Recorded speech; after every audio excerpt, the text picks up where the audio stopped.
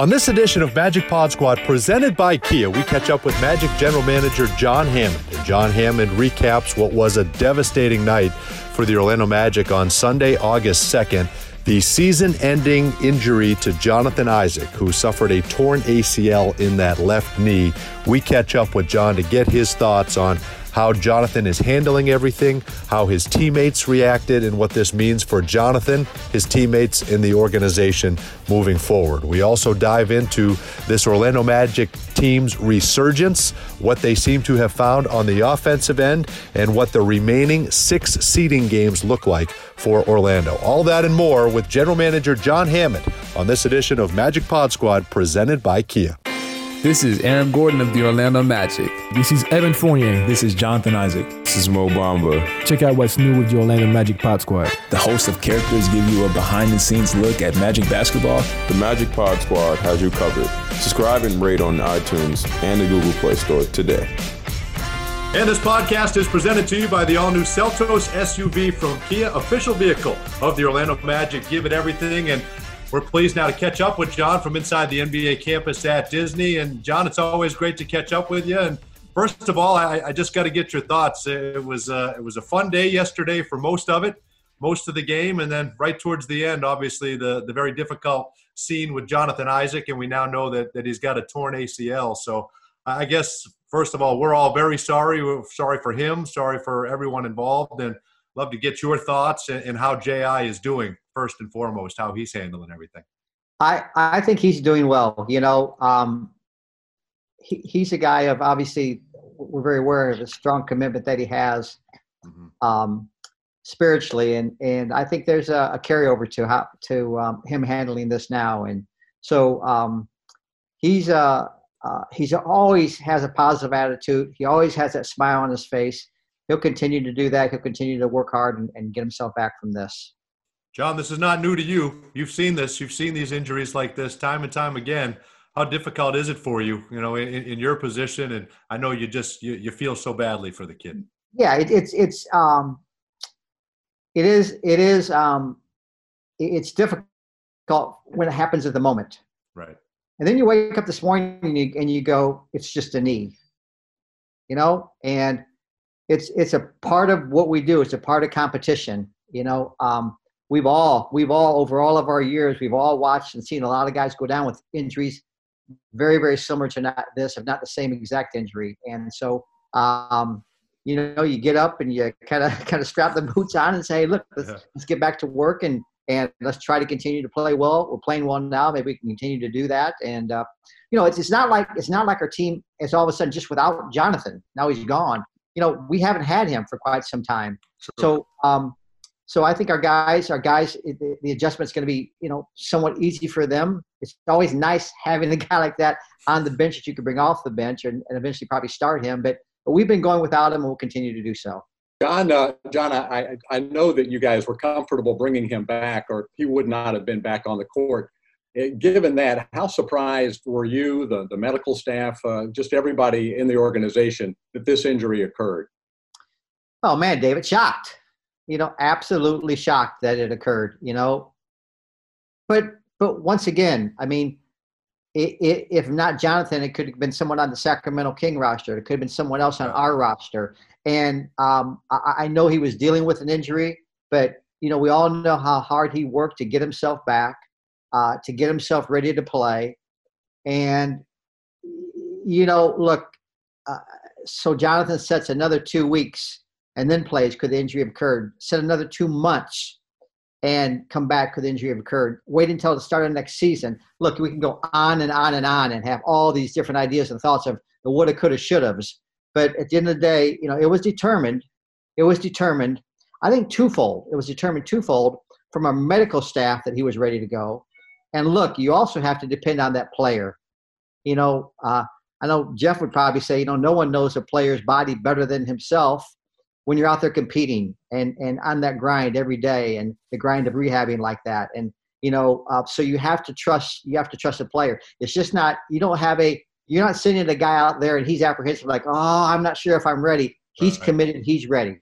Yeah, let me just say, can you segue to it, John? I think that of this grouping right here, I'm the only one that has torn an ACL in an NBA game. Am I correct on that? Okay, I was close. I was very close. I was close one time. Very close. So I would just say, here's one of those things is like when I did mine, I'm in the end of April. We're a week out from the playoffs, playing the best basketball of my career in the best shape of my career. And it's a freak thing. It just happened. It was, if you went back and looked at the film, you'd say, I don't really see anything, but it's part of the game. Injuries are part of it. And ACLs usually are just a freak accident. It has nothing to do with prior history in most cases and things like that. And, when I'm sitting there and I'm watching the replay, brought back a lot of memories for me because very similar. You just make a step and things happen. So, I think I'd go along with what John said. It could happen at any time to any player.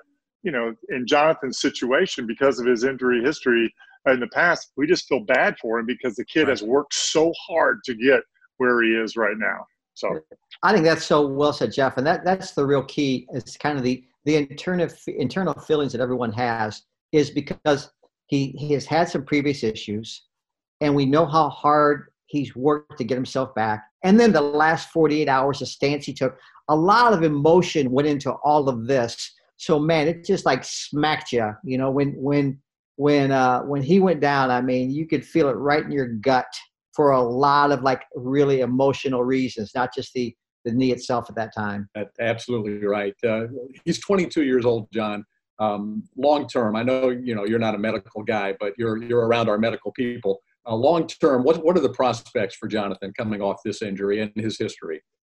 Oh, look, it's I don't want to get too laissez-faire and say, hey, look, ACLs are a dime a dozen. They happen a lot, but it's a common injury in today's sport. And the interesting part about sport today, and we've been saying this for the last few years, is there's no career-ending injury anymore.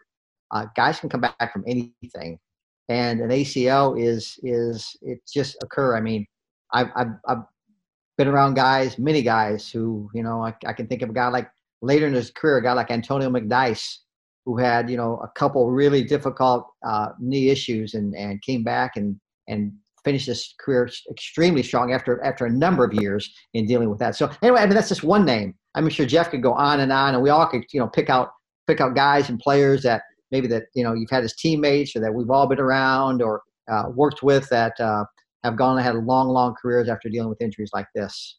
Hey, Florida, if you need to venture out to get your essential items, please don't get behind the wheel if you've been drinking. Instead, find a designated sober driver or use a delivery service. And remind your designated driver to always wear their safety belt and comply with the speed limit. We want everyone to make it back home safely. Remember, drive sober or get pulled over. This message has been brought to you by the Florida Department of Transportation. So, John, we've heard a lot of the things that the bubble has, the campus has there at Disney. One of the things it has is an MRI machine. So, Jonathan was able to go and get that scan last night, right? Correct? Yeah. Right there in the bubble. I mean, it's interesting. Sometimes you see these occur, and even like sometimes in your own like arena. And you start thinking, what hospital can we get him to? And they'll say, well, it'll be like an hour or two, whatever. I mean, I heard him say, we can have the MRI in 15 minutes. And I was like, wow, you talk about efficient. Just another example of how efficient everything has been in this bubble. Well, John, how about your guys? I mean, this team is playing terrific basketball right now. And again, I know Jonathan's going to be in their thoughts the rest of the way, but this has been a resilient bunch ever since you got here. You've seen them, and how are they taking everything? And they understand certainly the risk that you take playing this game, and that injuries are a part of it as well. Well, I give two factors to that.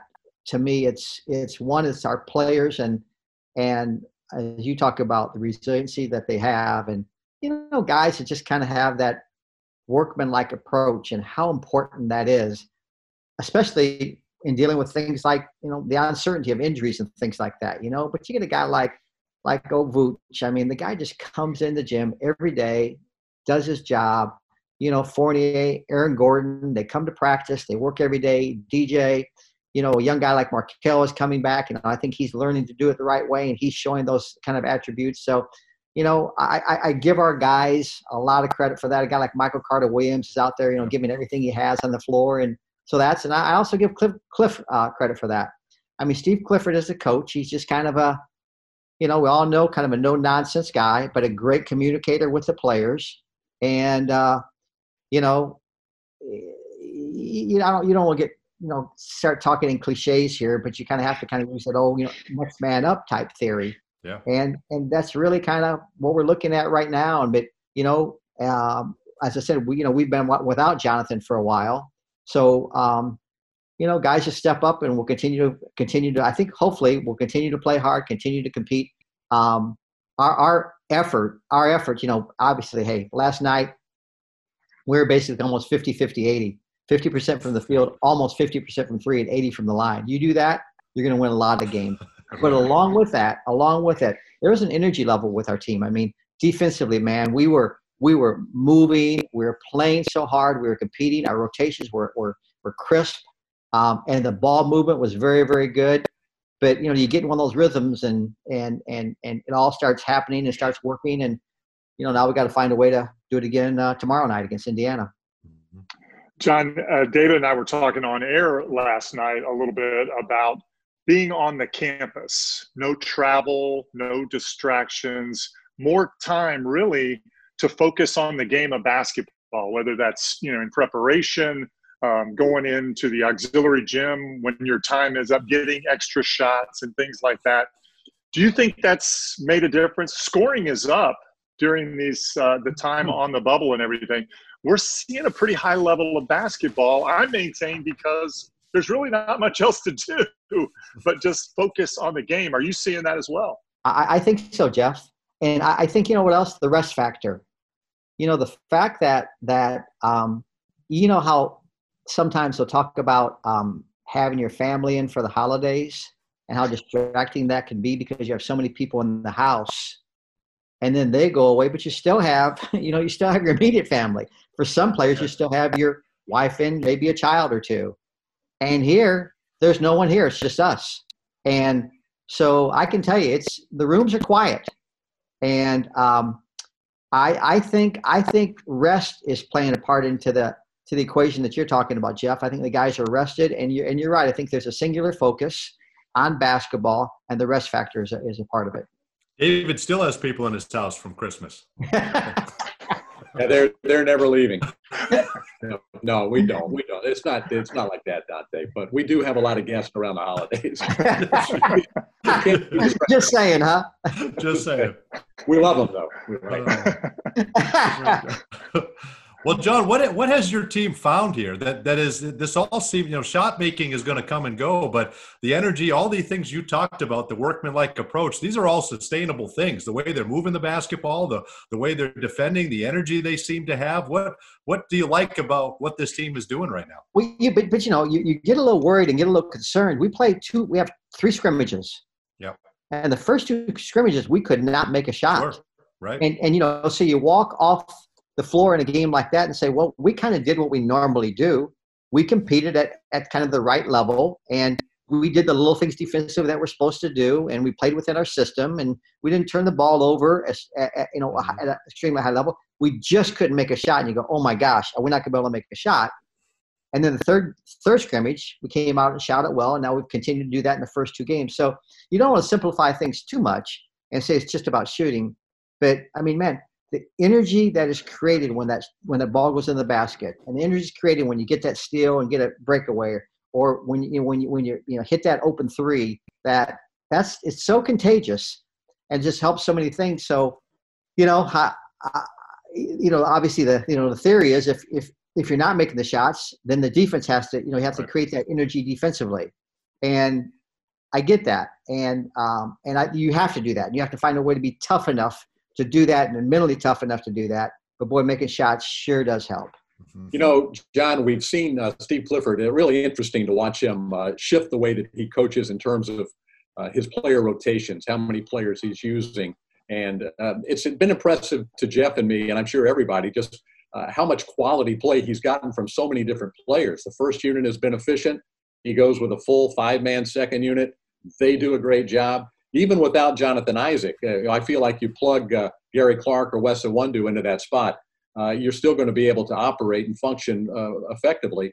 How important is the depth that you guys have been able to put together, and not just for your team, but throughout what we're experiencing? As you said, all we have is basketball game. A lot of basketball games, they just keep coming with just one day in between. Yeah, and I looked out there last night and saw that the second group kind of rolling, and I realized, oh my gosh, the second group, because of injuries, the second group last night consisted of Markelle Fultz, Michael Carter-Williams, Terrence Ross, and Jonathan Isaac. That's pretty strong, along with Kim Birch, who's going to give you great energy and effort. But I mean, those 4 guys, from an offensive skill standpoint and overall player standpoint, those are good players. Now, obviously, some of those guys are starters, and they'll move back into different spots at different times. But our depth has been good, and now we're down 1 man with Jonathan. But you're right, a guy like Gary Clark Gary's played well. Gary's a good basketball player. He's interesting. He rebounds the ball a little better than you think he's going to rebound it. He'll get like a sneaky block shot that you don't think he's going to get. And then, hopefully, so far he's continued to make those open threes. And if he can just do that and help us stretch the floor, that will be a key factor. And you're right, getting a guy like Wes back, Wes brings some energy to us. Jeff always talks about Wes being one of our better runners, and he's right. Wes really runs the floor, helps things get out in transition. He's another guy. He's a little better ball handler than you realize, and when he plays within himself offensively, I think he can be very effective. John, we're 2-0 so far in the seeding games. We played 2 teams we needed to be sub 500 teams. Schedule gets a little tougher now. The next 4 against playoff teams that are looking to make a run late into the playoffs. How does this change things now? What do you see? What's your preview for us of the next 4 games? 4-0, JT. He predicts 4-0. All 20-point victories. No big deal. You're right. You're right. That's probably kind of an open-ended. I'll put you more on the spot, okay. John. Just tell me, what are the challenges that you see, the difference from the previous 2 games? Well, I agree. How about that? I did like when you started with the 2-0. That sounded very good. That was a good start. Right. Look, man, the challenges are you play better teams. You got to even play better than we have, So, you think we played hard in the first 2 games. To continue to win, we're going to have to play harder.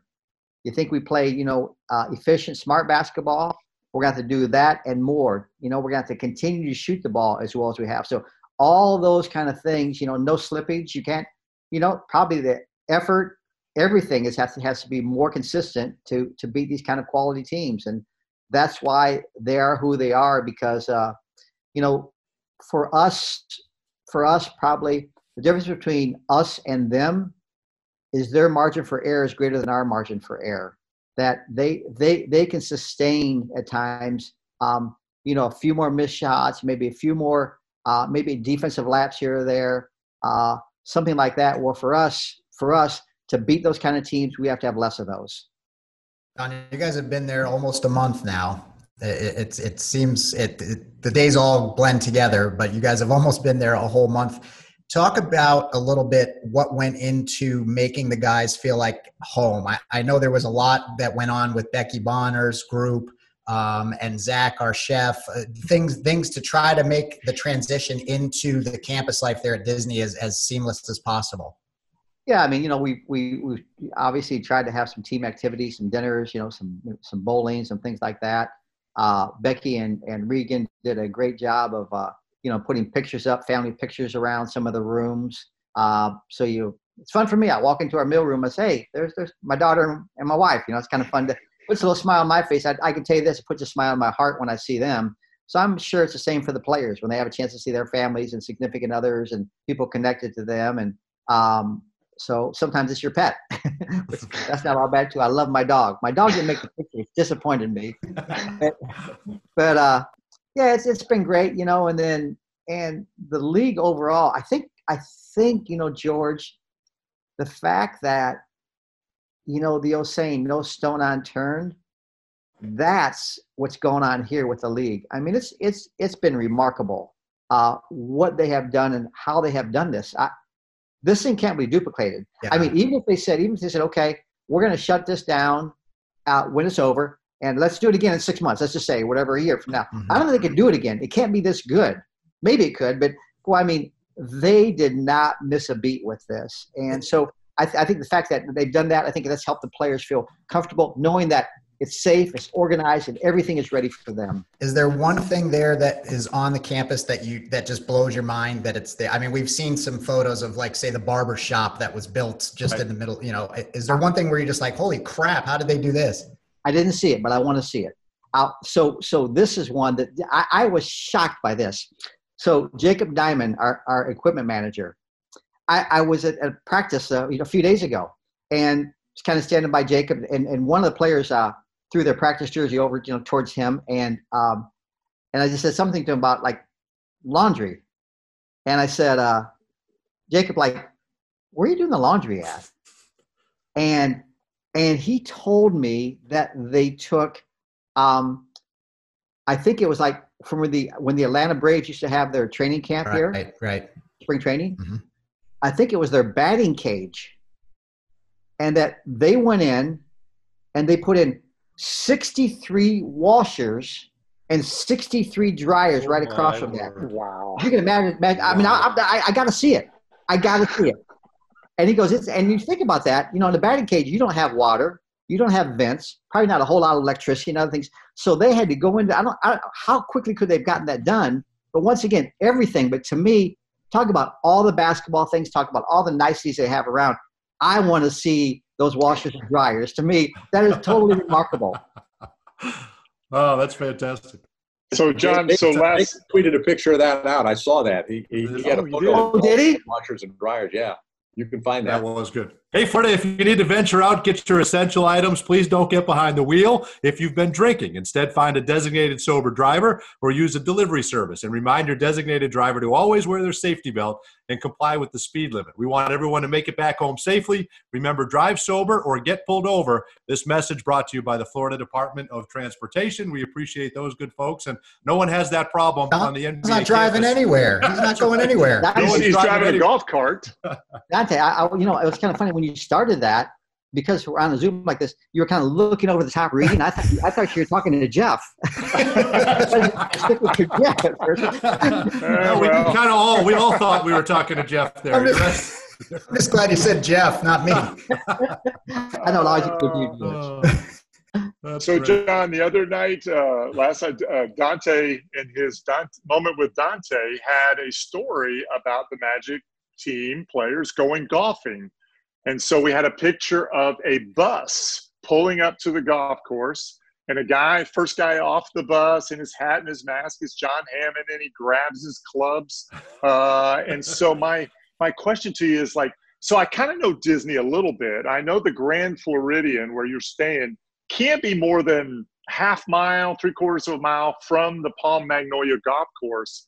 So you can't just grab your clubs and go play around. It's an outing where everybody goes together. Is that what I'm seeing there from that story?